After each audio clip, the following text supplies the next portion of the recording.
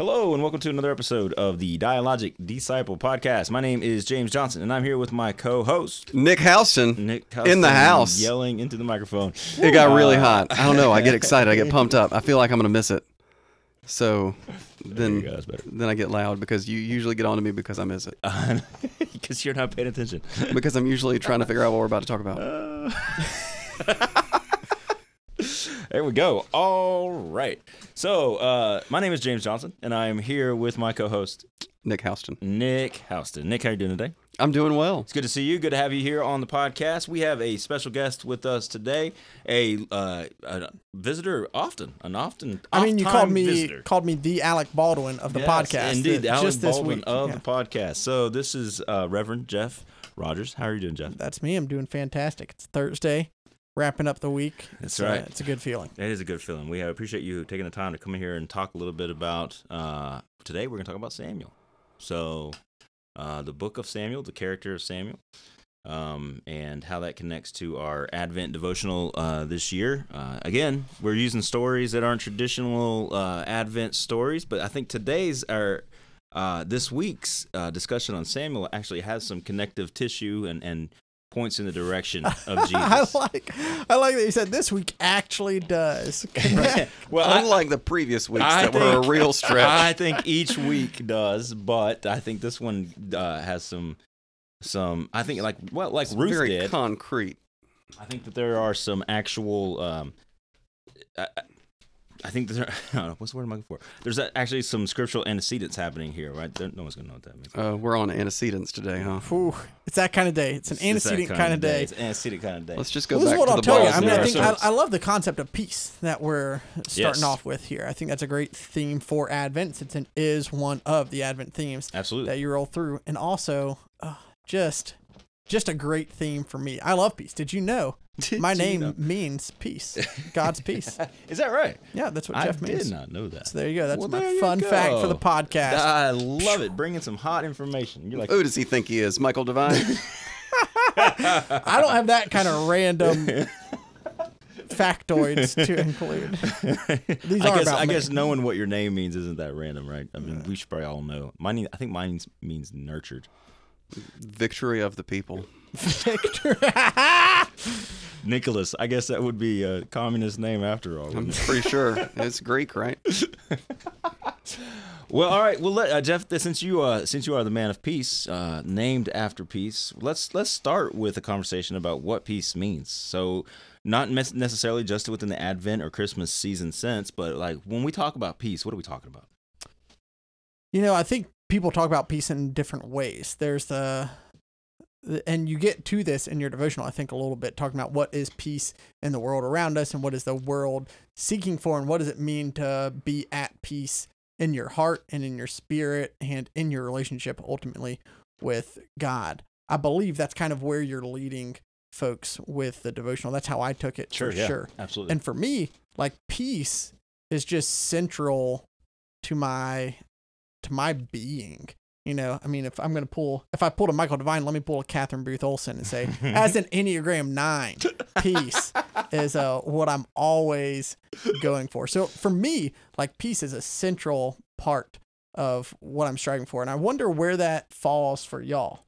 Like, how central does peace, how central of a role does it play in your own life? Yeah, that's a great question. Nick, do you want to take a stab at that? You know, as you think about an answer, Nick, let me say this. As I was preparing for, as I was writing this and preparing for this podcast and thinking about some of the thinking about the Sunday school lesson we're going to be teaching on Sunday, I did realize that I don't think about peace that much. Now that's funny now, because when I was younger, I was a hardcore pacifist, and I was a hardcore, and I still am a pacifist. Don't get me wrong, but there was a time in my life. So when was Jesus. Exactly. So you're in good company. You were like a militant pacifist? No, I was a pacifist, and so, but what's funny about that is that when I was younger, I made peace to be the central element of what the kingdom of God is all about, and I still think it's very important. But I don't think about peace that often now.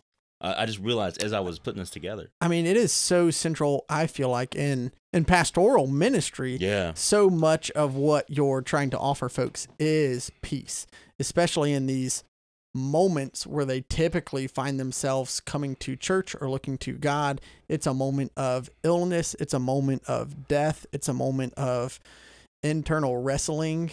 And it's because their spirit is not at peace that they're like, oh, Absolutely. where do I go? Absolutely. And you kind of talked about that a little bit with your sermon at the Hope and Healing service, which I got to hear most of, I think. But that peace, I think that comes from surrendering to Jesus and taking up Jesus's burden or Jesus's yoke rather than trying to bear our own. Peace is probably the best way to talk about that, but that's not like, and maybe that's the difference. Maybe that's the difference between how I think about peace now and how I used to think about peace. Because peace when I was younger, right as I went to seminary and whatever, peace for me was about nonviolence. Sure. Right. But now peace has become, as I've gotten older, the kind of peace that I desperately want and need is that kind of peace that is internal to my soul, like in my heart and between relationships and stuff like that. So. Yeah, and that, like, I guess what I hear is that initially peace was an absence of any conflict in your life. But there's no way you can live in a world where there's an absence of conflict. Right. But the peace that Christ offers, right? I'm going to take a stab and say John 14, right? The advocate, the Holy Spirit, the peace that comes with that is a presence, an Emmanuel, in the midst of conflict. Jeff's on fire today. Nick, you want to contribute to the conversation? I think I've calmed down enough to speak. I'm feeling this like two kinds of peace situation going. I've had that same experience. I think I actually kind of incorporated some of these thoughts into a devotional at some point as those daily devotionals have been going on. Yeah. Because for so long I think maybe had it flipped, James. I have more felt that call to that internal peace, kind of a mental peace, an emotional peace that you get from having the Holy Spirit live in you, understanding that Jesus Christ is your Savior. But then I have taken more of that nonviolence track with peace. When the angels say peace on earth, that's kind of that greeting during Christmas, peace on earth and goodwill toward men. And I don't think that is exactly the internal, peace that surpasses understanding. Right. I think that is actual nonviolence. Nonviolent, yeah. Right. I mean, let's not just have our faith be a spiritualization of everything, but actually impact our actions in the world, right? Right. And that has become that interpretation then has kind of made this world for me where one of my favorite Christmas carols right now is I Heard the Bells on Christmas Day. Yeah. Because of that peace on earth, goodwill to men, and this idea of like bells ringing throughout Christendom, and everybody understands that, Jesus is Lord and there's peace. Right. And that's and that idea that you just described, this kind of idea that what these angels are proclaiming, peace on earth, and what we take up as disciples of Jesus Christ and as part of the kingdom of God, that's the reflection we see of, my favorite Bible passage, right? Isaiah chapter 2, right? Where the peoples, the nations stream up to the top of the mountain. They learn the word of God. And the impact of that, the effect of that is that when they come down, they don't learn war anymore. And so it's certainly about that kind of physical or worldly violence and nonviolence kind of thing. And I remember like when I was preaching that gospel, I would have people like you or other people who would come up and be like, now, James, they're not talking about like not killing Russians. They're talking about the kind of spiritual peace you get when you accept Jesus Christ as your personal Savior. And I remember saying, no, that's not how they read that passage. No. But that's how we've talked about it like that. Well, and I do. Well, it's very safe to talk about it like that. To spiritualize it like that. I do think that's not also is, true, right? Right. We can have both of these kinds of peace. But I do think that that is sort of a commentary on. Not a commentary. That's not the right word. I mean, I think it's talking about Christ coming back for a second time, and then there's real peace on earth. Right. But I think we're part of like the church, the kingdom of God. We we are part of building that peace, of living into that peace. Like that's our call. That's what we're supposed to be doing here as the church, is building the kingdom of God through the Holy Spirit. And I think we're all, a lot of us just kind of sit around and be like, I wonder when Jesus is going to come back. As soon as he has a kingdom to come back to, as soon as we do the work that we're supposed to be doing, right? We're just getting farther and farther away. Yeah, we are. We are. I think we are. You know, I saw today that hurricane force winds ripped through the Midwest and flipped cars and trucks and knocked out the power for like 1 million people. Mm-hmm. And I was like, that's the end of time. The end of time is here. And there's a new COVID variant coming out. And I'm like, it's the end of time. But that's like always been the case. Jesus, take me. Oh, yeah. It's always. You know, it's always been the case. There's always been stuff like this happening. Not to say that it's not getting worse or that we're in a particular situation where things are really bad. But in a world like this that we live in, how do we find peace? And I think now we're talking about a kind of inner calm and tranquility that we find in the Holy Spirit and that we desperately need. Like, how can we as the church be that beacon of peace to this world that's getting literally blown away? How could you offer nonviolence unless you had that inner peace? Right. What does Samuel have to say for us, James? Oh, man. All right, well, let's jump in. Let's take a look. Since the first story in there is Hannah, I just got to tell a quick story about Hannah that doesn't have anything to do with peace. So my first job at a church, I'm at this church out in Colbert, Georgia. It's about 15 minutes outside of Athens. It's a rural community. And I was the youth pastor. The pastor in charge goes away. It says I get to preach for a week. Cool.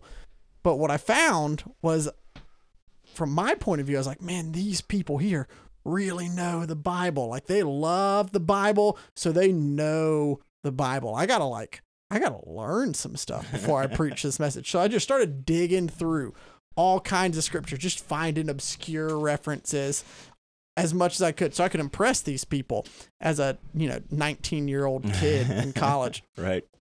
And so I'm doing it, and I just offhand mention Hannah, who couldn't get pregnant but finally did, and da-da-da-da-da. And I don't know all the people in this church, but it's a small church, and I'm new. And that night at youth group, one of the kids is like, hey, Jeff, why were you talking about Hannah in your sermon? And it was a young adult named Hannah. They had no idea who I was talking about. And I was talking about this pregnant girl named Hannah. Oh, no. And nobody knew what I was talking about. And so they didn't know the Bible's what you thought. That girl. That was a deep track. Well, Hannah's story, that's a great way to start talking about Samuel, because Samuel's story begins with Hannah, his mom. And this idea that she could not get pregnant, like so many other women in the Bible, like this is a common element. This is a common story, common theme that appears over and over and over again for various reasons. Someone can't get pregnant, and that's obviously also functions as a large term metaphor for, there's no ability to give life here. Like, there's no ability for life to sprout or to come out, and so God has to move into that situation somehow, right? And this is where we get the story of Samuel and Hannah promising God that she will give Samuel back to him if she'll just receive a boy, right? Which she does, and ends up having 5 other children after that, which is amazing, right? But after she has Samuel, she sings this song, which is definitely what was on Mary's mind when she sings the Magnificat in Luke chapter 2. After that moment with Elizabeth, I think. And there's this direct correlation between Hannah and Mary. And Mary, I think, really does think about herself in terms of Hannah. Like, that's her biblical hero in that moment, maybe for the rest of her life. And there's this sense of peace that overcomes, like that really, the disturbing life that Hannah lived before that moment, where her sister wife, I guess is the best way to say it, is making fun of her. She's going to temple time after time after time. She's trying hard to figure out why God won't give her this child, and she is being pestered and tortured. Like, she's living a life of just total disturbance and no peace at all. And then God moves through this baby boy that's born to her, I don't know that Mary obviously didn't have the same kind of disturbing or disturbed life that Hannah had. In fact, you might say that her disturbance began the moment she became pregnant rather than the other way around, right? I don't know if you guys can kind of recall those two stories. What do you see? Kind of what jumps out as far as like in talking about peace? What do you see in Hannah or in Mary for that matter? Is there anything that jumps to mind? It's hard to hear these stories and not parallel it to today, right? I mean, I think it comes up, barrenness, as it's talked about in scripture, comes up time and time again from the very beginning, Right. throughout through Mary. But that's hard to think about in its historical context and all the ramifications with worth and where we are as a society today. But I do think that there's so much to this idea of not being able to get pregnant in our current pastoral environment. Yeah. I mean, in the stage of life, I think that we all are in. I think we all know folks that would like to get pregnant who are not able to get pregnant. Yeah. And it is hard. Yeah. That is a heavy thing. And it's oftentimes a shadow that kind of seems, or a cloud that seems to follow folks around. Yeah. And I don't know how much that experience that we have today should shade our reading of this story. But it will, though. It has to. Right. I think just at least in the nature of magnitude of significance of such an event. I mean, that's the first thing that jumps out to me. And the other piece of that is, particularly as a pastor or somebody who is mentoring somebody in scripture or spiritually, you never want to use a passage or a story like this, of which there are so many, to say this is what God will do if you just believe, right? Because that's not what this story is about. It's not what any of these stories are about. This is about people submitting to the will of God at the end of the day.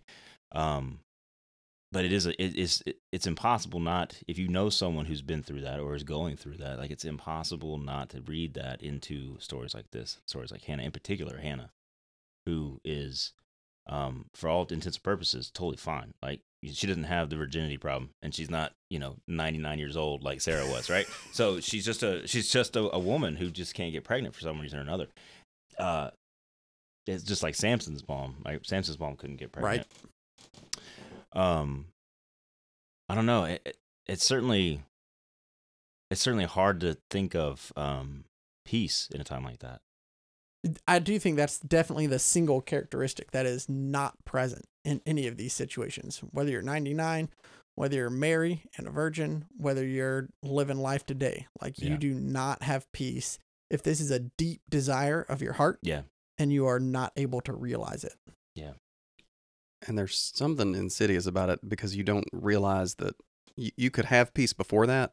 And then when you find out that you can't get pregnant, it kind of wrecks that peace. It does, right? And why is that?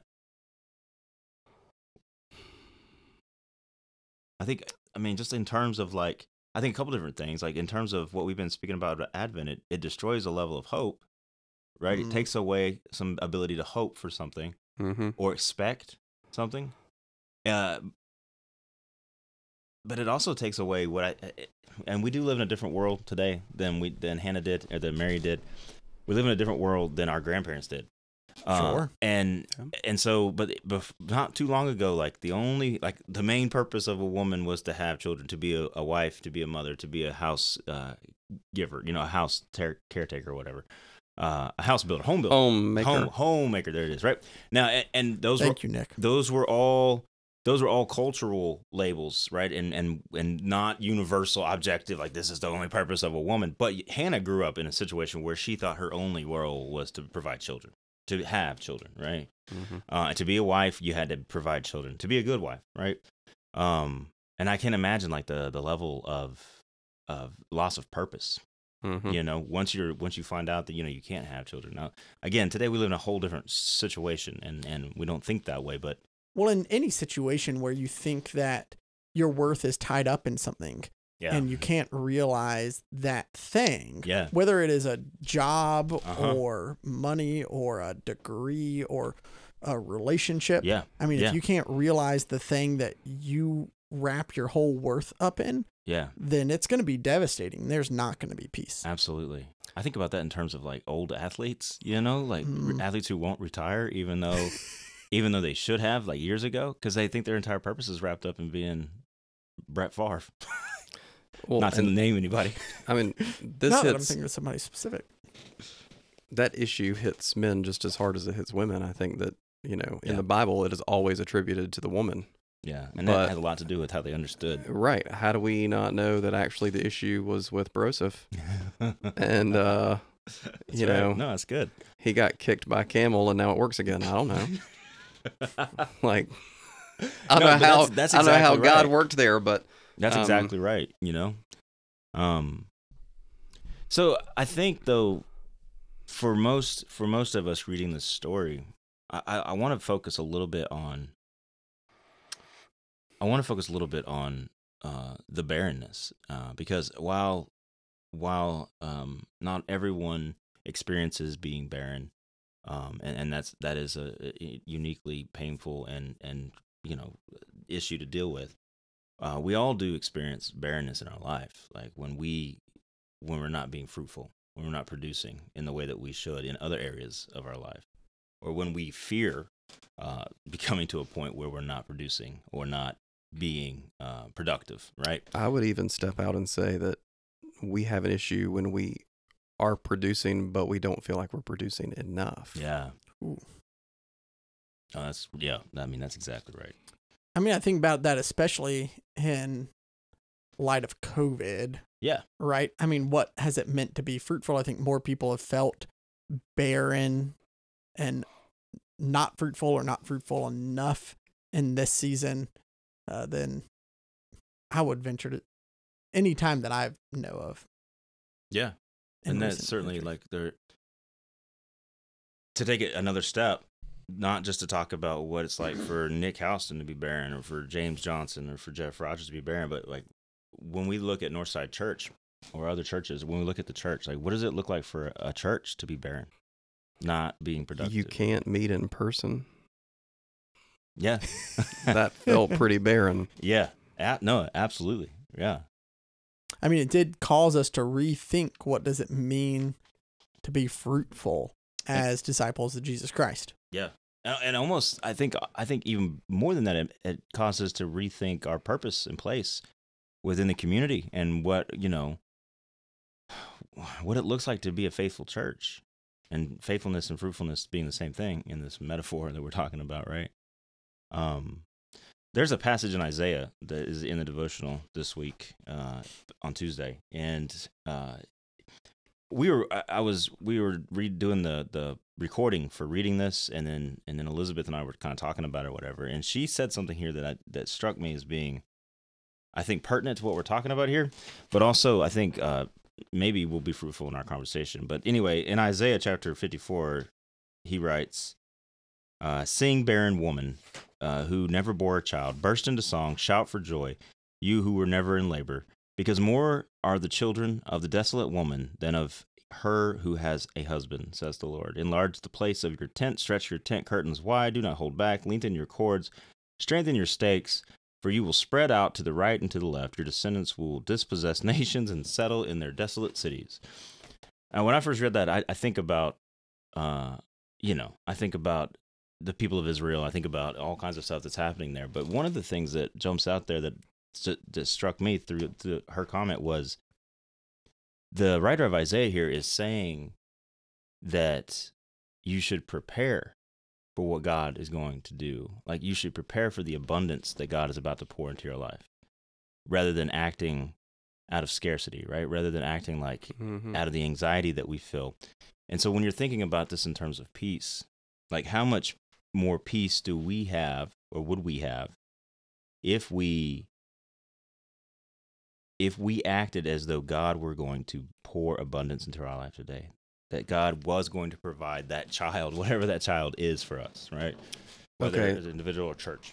So just hearing that passage, that mention of barrenness is, even though you are experiencing this right now, what will be is this multitude of descendants, so you need to prepare for that. Right. Yeah, I think. Okay. So, I mean, that's again, I'm trying to think about this in terms of Hannah, right? I'm thinking about this in terms of the kind of disturbing or painful life you would live when you look at like her sister wife, for instance, who has just children upon children upon children. So obviously her husband's fine, right? It's her that can't provide. And she's seeing this abundance. I don't know if they're sister wives who's coming in and out the back of that tent. That's fair enough. but I think that this is not uncommon for us, especially when we're talking about the level of peace of mind that we have. When we see abundance being poured out into somebody else's life, particularly somebody who's close to us or somebody who's, that we know, and everything just seems to be scarce for us, or doesn't come the same way that it does for everybody else. What move do we have to make in order to say, I have confidence or faith that God is going to do this for me? That's the impressive thing about Hannah, is she keeps coming back over and over and over again. And if it was me, for how long would I keep asking? Yeah. Sure. Like how committed would I be to persevering on that, even though it didn't seem like it was coming true? Yeah. I'm preaching to myself now. That's good. That's good. But like, yeah, I think that sometimes we feel like, well, it's been a year, it's been 2 years, it's been 3 years, with whatever it may be. Yeah, right. Not necessarily trying to conceive a child, but just right. whatever it is that you're hoping for. Hopefully you're not trying to do that again. And no. You eventually go, well, I gave that the good college try, and right, it's not going to happen. I'm going to move on. Well, so the question then, if you're going through something like that's what you're talking about, like that's disturbing. It's not peace. It doesn't bring you peace, right? Mm-hmm. Does the act of persisting in prayer bring peace, or does it just kind of dig up the pain of not getting the thing that you're kind of seeing in everyone else? Well, I mean, I do think, and you drive towards this in the devotional, like what are you really seeking though with this persistence and with this faithfulness? Because what are the promises? Are we promised that you will bear many kids? No. Like, are you promised that if you really grind it out, you will be a successful entrepreneur? Right. No. That's good. Yeah. Are you promised to be a great athlete? Are you promised to be a great doctor if you're athletic or smart? No, these are not the promises of God. So the question is, what are the promises that are hinted at the back half of that Isaiah passage that you had? Because I think those are the things that you can really take to the bank. That's right. If you pursue in faithfulness. Yeah. So I guess we should talk about what's in the back half. Yeah. Of that, so in the back half, you have passages. You have verses like this. Do not be afraid. You will not be put to shame. Do not fear disgrace. You will not be humiliated. You will forget the shame of your youth and remember no more the reproach of your widowhood. For your Maker is your husband. The Lord Almighty is his name. The Holy One of Israel is your Redeemer. He is called the God of all the earth. The Lord will call you back, as if you were a wife deserted and distressed in spirit, a wife who married young only to be rejected. For a brief moment I abandoned you, says God, but with deep compassion I will bring you back. So, and then talks a little bit more about compassion and kindness here. Is that the first recorded mention of the starter wife? Maybe. But you do. Okay, so if you think about then what's promised here, you're not going to be put to shame. You're not going to be humiliated. Like, your faithfulness won't be your downfall. Compassion, kindness, forgiveness, redemption. These kinds of things, not the kinds of stuff that you're talking about. So the direction of your heart, I mean, is a truly. So what are the fruits that we see? The fruit that we see is redemption, compassion, God's presence in our life, not being put to shame, these type of things. The fruit that we want to see oftentimes are these, I don't know, I guess tangible, material, physical, worldly kind of things. So here's the thing, though, Jeff, and this kind of ties back to what we started talking about when we were talking about peace, and peace being a tangible, physical, material, non-violent thing. or versus being a kind of Dang, ephemeral. did I just spiritualize it again? Yeah. No, I'm asking like if ephemeral kind of thing. Like if we exchange the things, the material, tangible things that we're truly hoping for, or directing our hearts toward, or thinking that we're going to receive in order to get that peace, and then we substitute it for words like compassion and kindness and not being shamed, right? Those are great. I don't get me wrong. Again, and also important. Like, I don't get me wrong. But how do I see that in the world? Like, what am I looking for now? You know what I mean? Does that make sense? Sure. Like, the same way we're looking for question. spiritual peace before instead of nonviolence, now we're looking for hope and compassion and kindness and not being put to shame and redemption. Because people are still going to read that as like, okay, I won't be put to shame. Okay, well, I won't be cut from the team. You know, like I won't be put to shame. Okay, well, I won't go bankrupt and be living on the street. Right. So if you push those kind of intangible ideas a little ways, it does make you wonder, what does that actually mean? Yeah. I don't know. That's exactly right.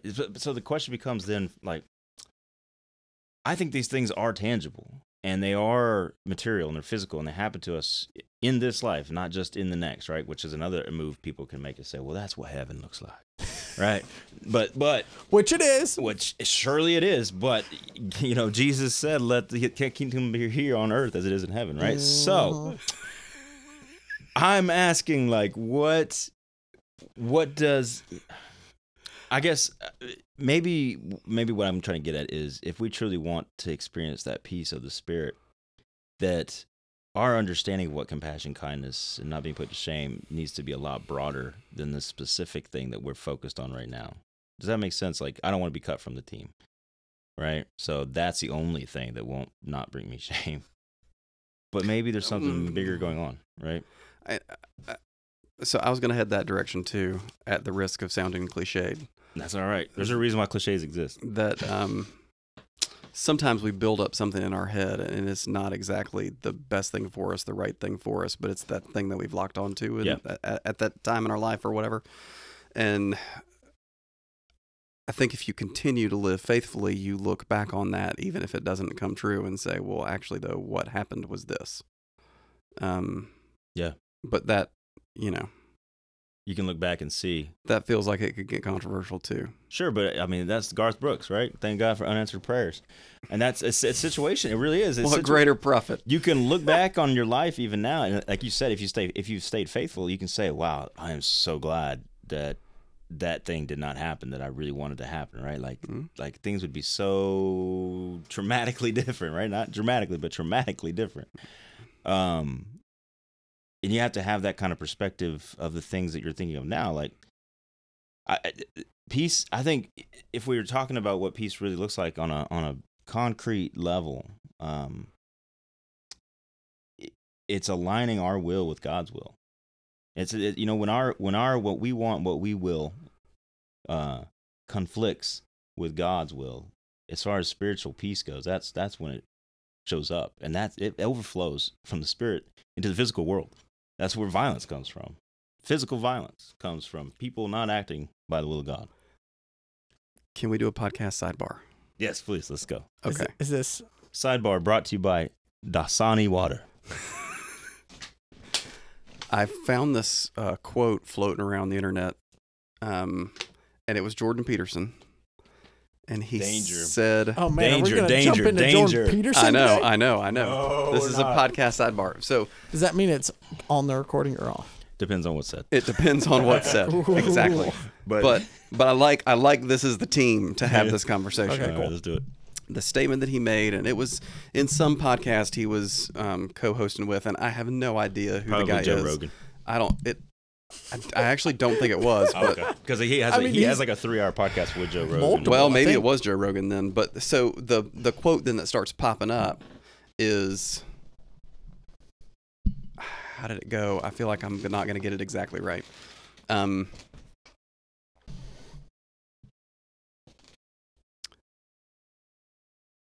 A good man is a dangerous man that has himself under control. A good man is not a weak man. Something like that. Yeah. No, that sounds like Jordan Peterson.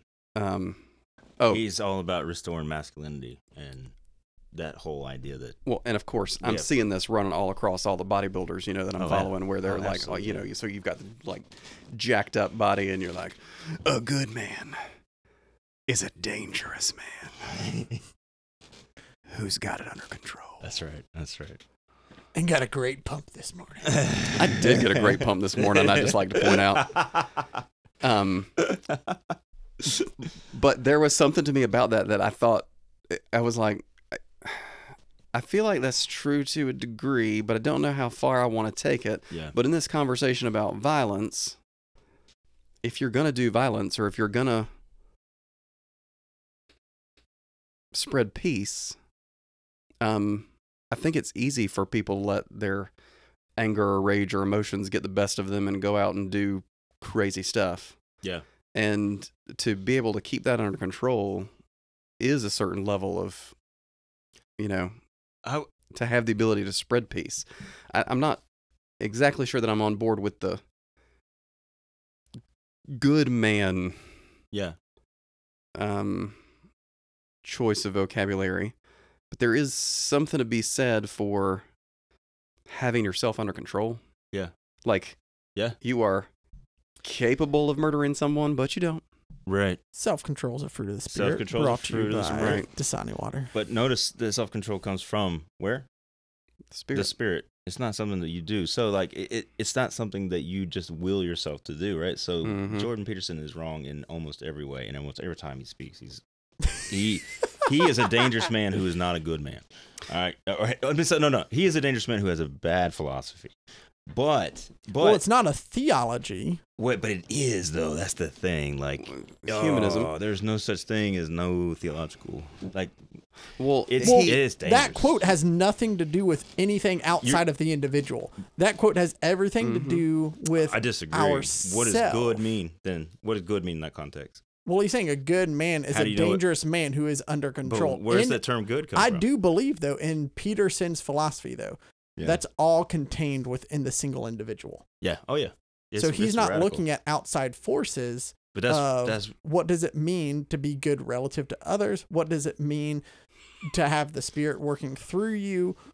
yeah. No, you're right. No, I think he doesn't say that, but he has some underpinning, and like there's a reason why evangelical conservatives, especially men, are Love 'em. crazy about this guy, because he uses some language that is very wolf in sheep clothing kind of language.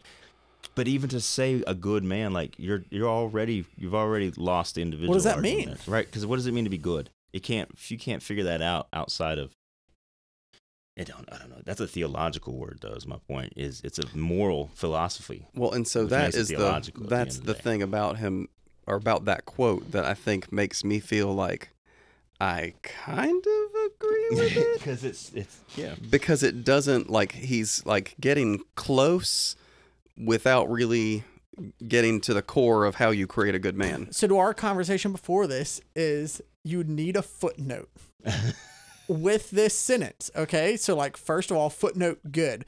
Good as defined Right. by like looking Christ-like, a Right. good man or woman. And then continue to footnote it as like a dangerous man. Footnote sinful. Right. We are all sinful. Well, but if you look at the quote, if the quote you gave is accurate to what he's actually saying I'd here, love it if we were it just defines- misquoting him. it defines itself. He's If you saying Google it real quick, it'll he pop is right up, I'm saying- sure. he is saying that men are dangerous because we're animals, and we just want to tear things up and get wild and crazy. Like we want to be violent. Men are by nature dangerous, is what he's saying. A good man then is somebody who's able to tame that, or at least encage it, right? To cage that violent beast that's within you. He's stroking ego, and he is telling you that you are a crazy, beast. What he's doing is justifying the inner non-peace that you have. Well, there's an element, the sentence before or after about weakness, though, that I think, Here we go. A harmless man is not a good man. A good man is a very dangerous man who has that under voluntary control. A harmless man is not a good man. So he's saying a good weak man. is a very Well, dangerous that's man what who I has heard that because That's I'm what he all in my means. own, That's what he means, though. But and that stems from my own insecurities. No, it's yeah, and that's what he's working with. That's what he is. That's the bait he's got out there. Now he's got you. Like, but the goal though is a dangerous man under control could be harmless, could be read as harmless. Yeah. So when I first heard the quote in the gym context, Yeah. I'm like, harmless was weak. Right. He didn't use the word weak. But that's what he means. I mean, that's what he's talking about. So He's talking about don't be a woman. it goes way back to my. I mean, at the end of the day, that's what he's doing.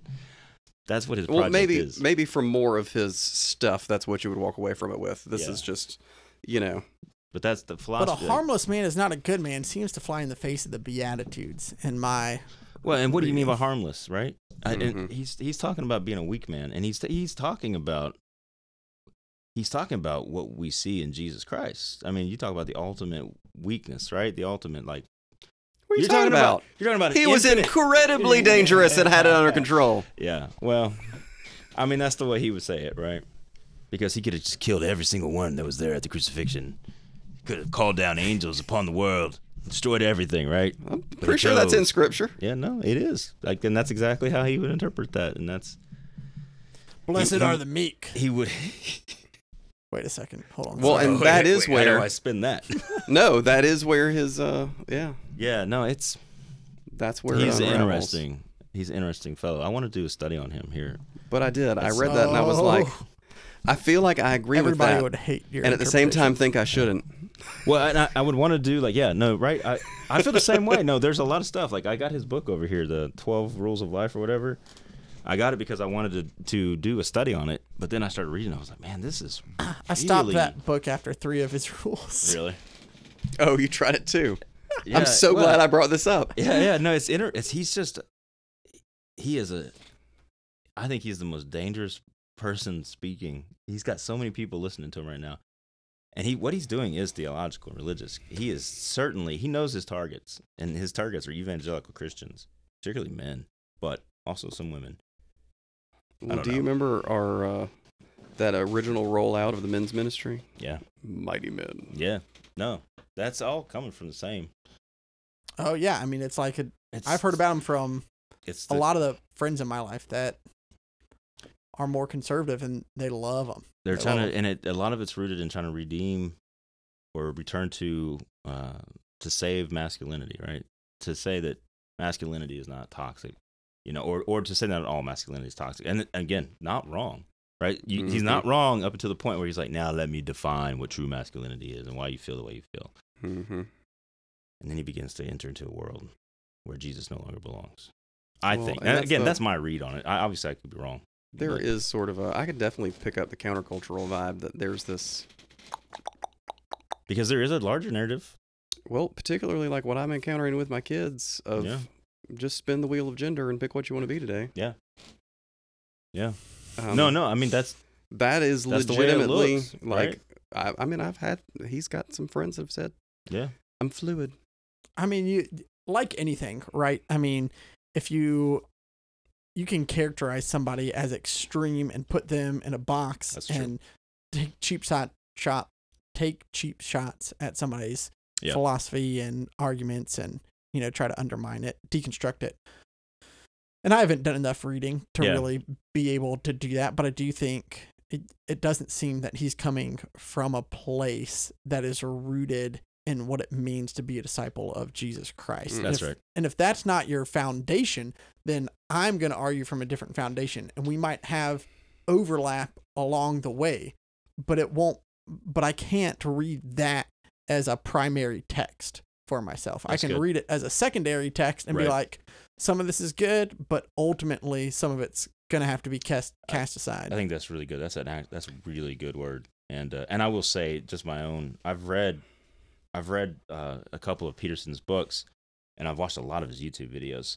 They're so long. and they're so long. But and I will say that they're most of my criticism of him comes from the ways in which people have used what he has said, right? And I do think that he leans into that, but it would be unfair of me just to put him in a box and throw him in the river. Well, I thought it was interesting that I saw that after you had mentioned reading him, and I saw it without knowing who said it, Right. and then was like, I'm curious about this. Who said that? And the whole Google throws out Jordan Peterson. I was like, Was it on the TV or something? Like what? no. How like did you Instagram?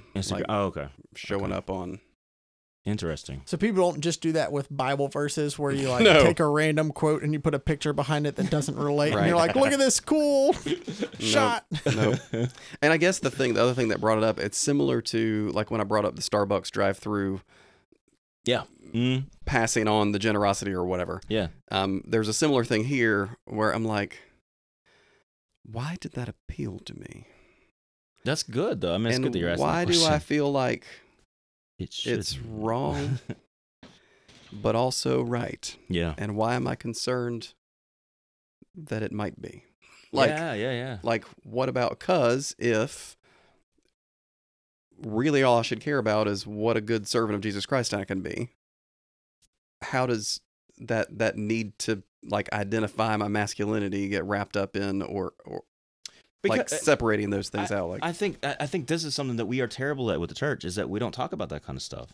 We tend to, and maybe this is a legacy or residue of the evangelical conservative tradition, I'm going to go ahead and say, because I'm part of that. I grew up in that, is that we're afraid of the body. We don't talk about the body. We don't talk about sex or gender. We don't talk about what it means to be a man or a woman, or what it could mean, or what the possibilities are. We put all of that stuff into a thing. Well, you're a man, you're a woman. I'm not going to tell you about sex till you get to college. we have very clear understanding of what it means without ever talking about it. Exactly, but that means we don't have an understanding at all, right? Because all we have then is a bunch of stone tablets that have no life in them within the actual spirit and soul of a human being. And so understanding only comes through dialogue and conversation, right? I would never in a million years, if my daughter came to me and asked me about sex, just write out a thing and give it to her, right? I would not just write down, well, this is what sex is, or give her a book and say, read this. I Right. would have a conversation with her. And she, through that conversation, would begin to understand not just what sex is, but what I think about sex, what what my family has thought about sex and gender and all those other things, like whatever the question may be.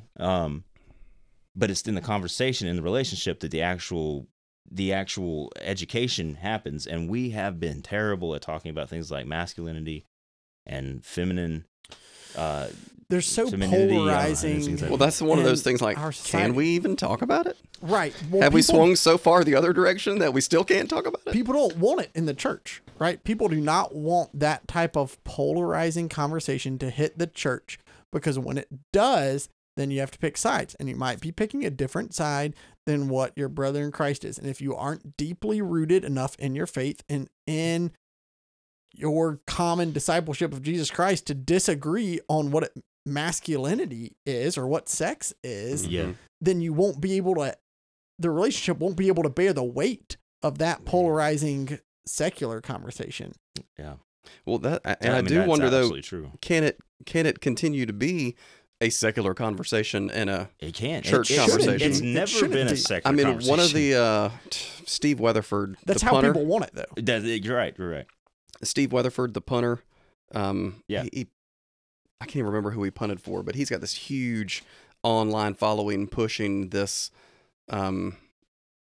sort of conservative evangelical men of God, men supporting men, entrepreneurship thrown in there. Like it's a whole package, How to be a follower of Jesus and a millionaire. But he's definitely, I mean, like there's for real this whole packaging. I bet it's write a book called "How to Be a Disciple of Jesus and a Millionaire." It's like you thought punters were useless. Let's talk about Pat McAfee for a minute. He just broke off $120 million for his podcast.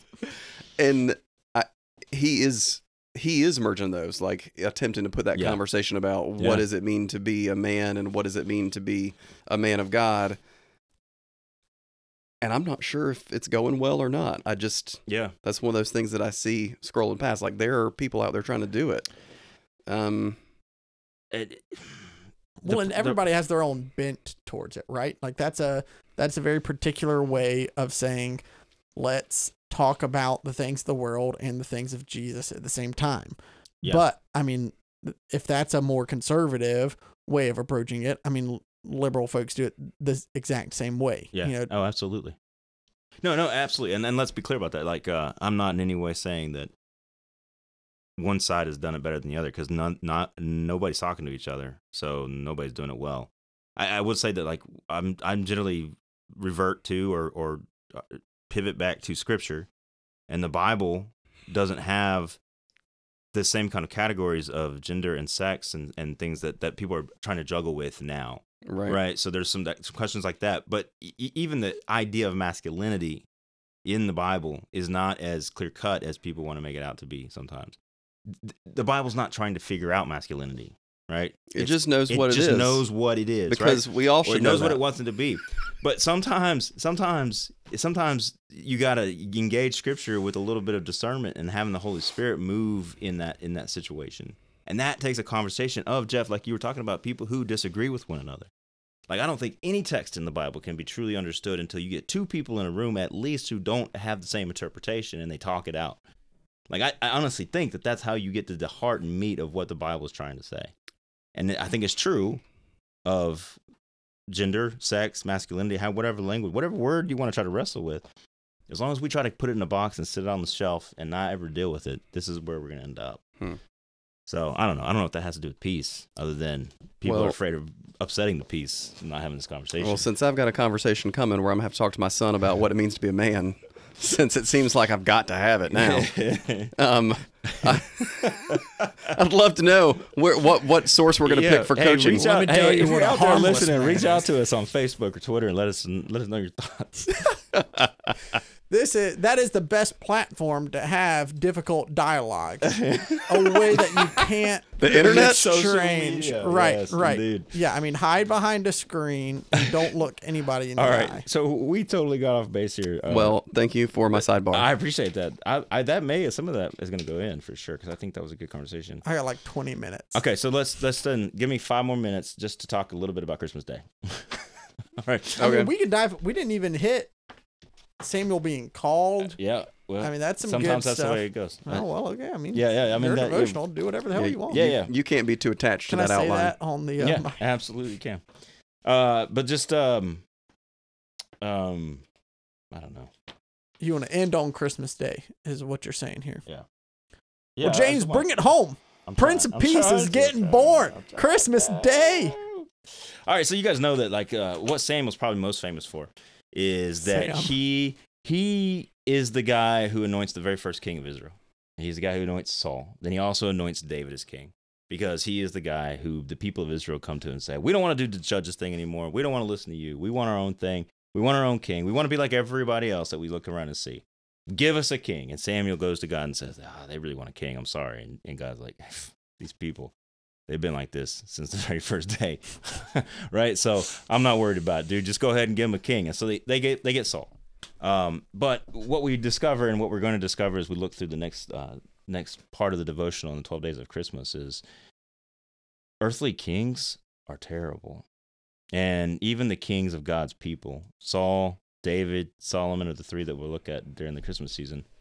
Terrible, right? And so God knew from the very beginning that a king, that God was the king, right? I mean, you guys, as we look toward Christmas and Christmas Day and what this means for God to come in the flesh, Emmanuel, God with us, what does that say? I think it's hard. You know, I've always struggled with this passage, because God's like, well, I should really be the king in this scenario, but if y'all want an earthly king, here you go.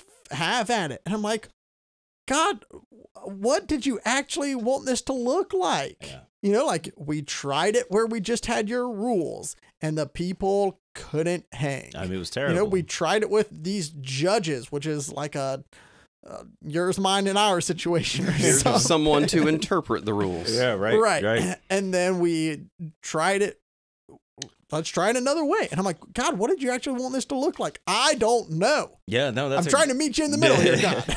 That's great. That's absolutely true, because I've always thought that too, in the sense of like, of course the people wanted a king. I mean, look how the judges situation is going. Like, it has spiraled out of control to the point where you have women being cut up into 12 different pieces and their body parts being sent all over Israel. That was the last chapter in the book of Judges. What? Is this how you want it? Like, you really prefer this kind of government as opposed to have a king? Yeah, I would not vote for that again. Right, and obviously the answer to that is that God, didn't want that. Well, we all agree. We agree. We all on agree that. that God is not, a sadist, but God just wants people to perfectly follow yes, the 10 Commandments and the 613 laws that were on top of that, and just be, a Deuteronomy people. Yeah. Yeah. And how hard is that? Right. Humans? Let's just see another way you can screw it up and tell everybody else. I do think, though, that God had in mind something else. We talk about Jesus, as Christians, sometimes we talk about Jesus as God's plan B. Like, the whole law thing didn't work. The judges thing didn't work. The earthly kingdom didn't work. The exile didn't work. The second, settling of the promised land didn't work. So God had to decide to come do it himself. I find a very dangerous way to talk about God, as if God has a plan B, because if God has a plan B, why doesn't he have a plan C or a plan D? Like, Jesus is, I think, and the point that I tried to make in the devotional, and the one that I want to just touch on today as we talk about Christmas Day, Jesus was always the plan. Jesus, Emmanuel, was always the plan. God with us was always the plan from the very beginning. If you look at God walking with Adam and Eve in the Garden of Eden, right? From the very beginning, the plan was always God with us. I think what changed was our relationship to God, right? We kept running away from God. We kept doing what God asked us not to do, disobeying, not trusting, believing in ourselves rather than in God. And so God is not changing his plan, because the plan was always Emmanuel, but changing the way in which Emmanuel shows up in the different chapters or different parts of our story, until we get to this moment where Jesus Christ, the King of Kings, the Lord of Lords, the true King of the kingdom of God, is born. I do like the way you said it in the devotional. Israel had once demanded that Samuel appoint a king over them, rushing what God had planned all along. But now, in the fullness of time, and at just the right moment, God provided a king, the King of Kings, the King of the kingdom of God, the Messiah, Jesus Christ. You're pretty consistent with what you wrote here, like what you just said on the podcast. That's good. Oh, good. Yay, I didn't change my mind. Unlike God. And that's where we get canceled. See, and this is a perfect example of church folks. You tell them and you tell them again, and then they hear exactly what you said it is not. And you're like, I heard exactly what I wanted to hear. What it sounds to me like is God said, you know what? We're going to do Jesus, and I quit. There's not a plan D, E, F. Okay. All right. You're just like, this is it. You could still make a choice. You could follow him or not. It's up to you. It's up to you, but I'm not doing another plan. There's nothing else. Or I don't know. will hit the reset button on the whole. Maybe he will in another 1,000 years. Yeah. Right. Please take that out. Yeah. Take that I will take that whole thing. please remove the apostasy. Just at Samuel, remove the apostasy from the people. Then as our last comment in here, as we wrap up, I do find it interesting that Jesus shows up. In the timing of Jesus is just to kind of go back to that quote that you just quoted me. I do find it interesting. Allow myself to quote myself. Allow myself to interpret myself. I do find it interesting that Jesus Christ, the true King, the King of the kingdom of God, he shows up at exactly like right after the very first emperor of Rome and the greatest empire in the history of the world, and that kind of set the foundation for our Western world that we have today. That it's in that moment that you get the first emperor of Rome, and then literally just a few years later, Jesus Christ is born. Do we think, and this is totally speculative, obviously, but is there any, can we imagine a world in which God, that was intentional? Like, that was the moment God was waiting for exactly that reason? Or is that just a dumb kind of historical, speculative question? I've definitely heard that type of thing before, right? Like, why was it the Roman Empire where it's like, and somebody's like, well, look, the Roman Empire had infrastructure. They got the Roman roads. Yeah. And so like, Yeah. if you're going to spread this gospel message to the whole world, it's right there. So it's not an ungrounded or, Right. brand new idea. But I do wonder, did it have to be then? Yeah. Could it? Surely not, but it was. Yeah. And I mean, in the sense of not just like the roads and stuff, but which is absolutely true, but like the sense of that their philosophy of life is what has become the philosophy of the Western world. Now, the Eastern world has been influenced by it too, to a lesser degree, but I would even make the argument that there's not a part of this globe that has not been influenced by the Roman philosophy of life, the Roman way of the world. I don't know. That's a really big historical claim to make that I'm not going to try to back up, but I find it fascinating that that's the moment. That's all I really wanted to say. It feels like a really good moment to me. Sorry, I've been It's an no odd help time on this for- podcast. No, it's all right. It's an odd time for God to change his mind. I thought that's what you were going to say. Oh, that emperors! I didn't know we could do that. I'm in. Let's go. All right, guys. Well, thank you so much for joining us today. I hope you guys. We're gonna. I'll edit it out. So I'll edit it out so it sounds good. But hey, guys, I just want to say I'm excited about Christmas coming up. We got a lot of stuff happening here at Northside Church for Christmas. By the time this comes out, it'll have already happened. But no, so that's we not should true. say, No, is it it going to true. come out It on is true because Christmas Day, This right? come out Christmas Day. Merry Christmas. Yes. Oh, yes, you gotta splice in a beginning where we Yeah. say, ho, ho, ho, Merry Christmas, Oh, yeah. Northside. Let's actually welcome to our special Christmas edition of the Dialogic Disciple podcast. Merry Oh, it is- Christmas, guys. It is good to be with y'all on Christmas morning. Merry Christmas. Oh, you should have seen Jeff run down the stairs, open up his presents. It was delightful. Oh, gosh, Magical. James is wearing a Santa hat. Ho, ho, Nick had ho. eaten all the cookies. That's good. That's perfect. All right, guys. Well, thank you so much for being a part of this conversation today. We kind of went all over the place, but that's the danger and delight of dialogue. So thank you so much for being a part of this, guys. Jeff, you got any final words for the people? Merry Christmas to all. Good night. I like it. Nick? Peace on earth, goodwill to men. Ooh, that's All good. right. That's And I'll good. say, That's good. yippee-ki-yay.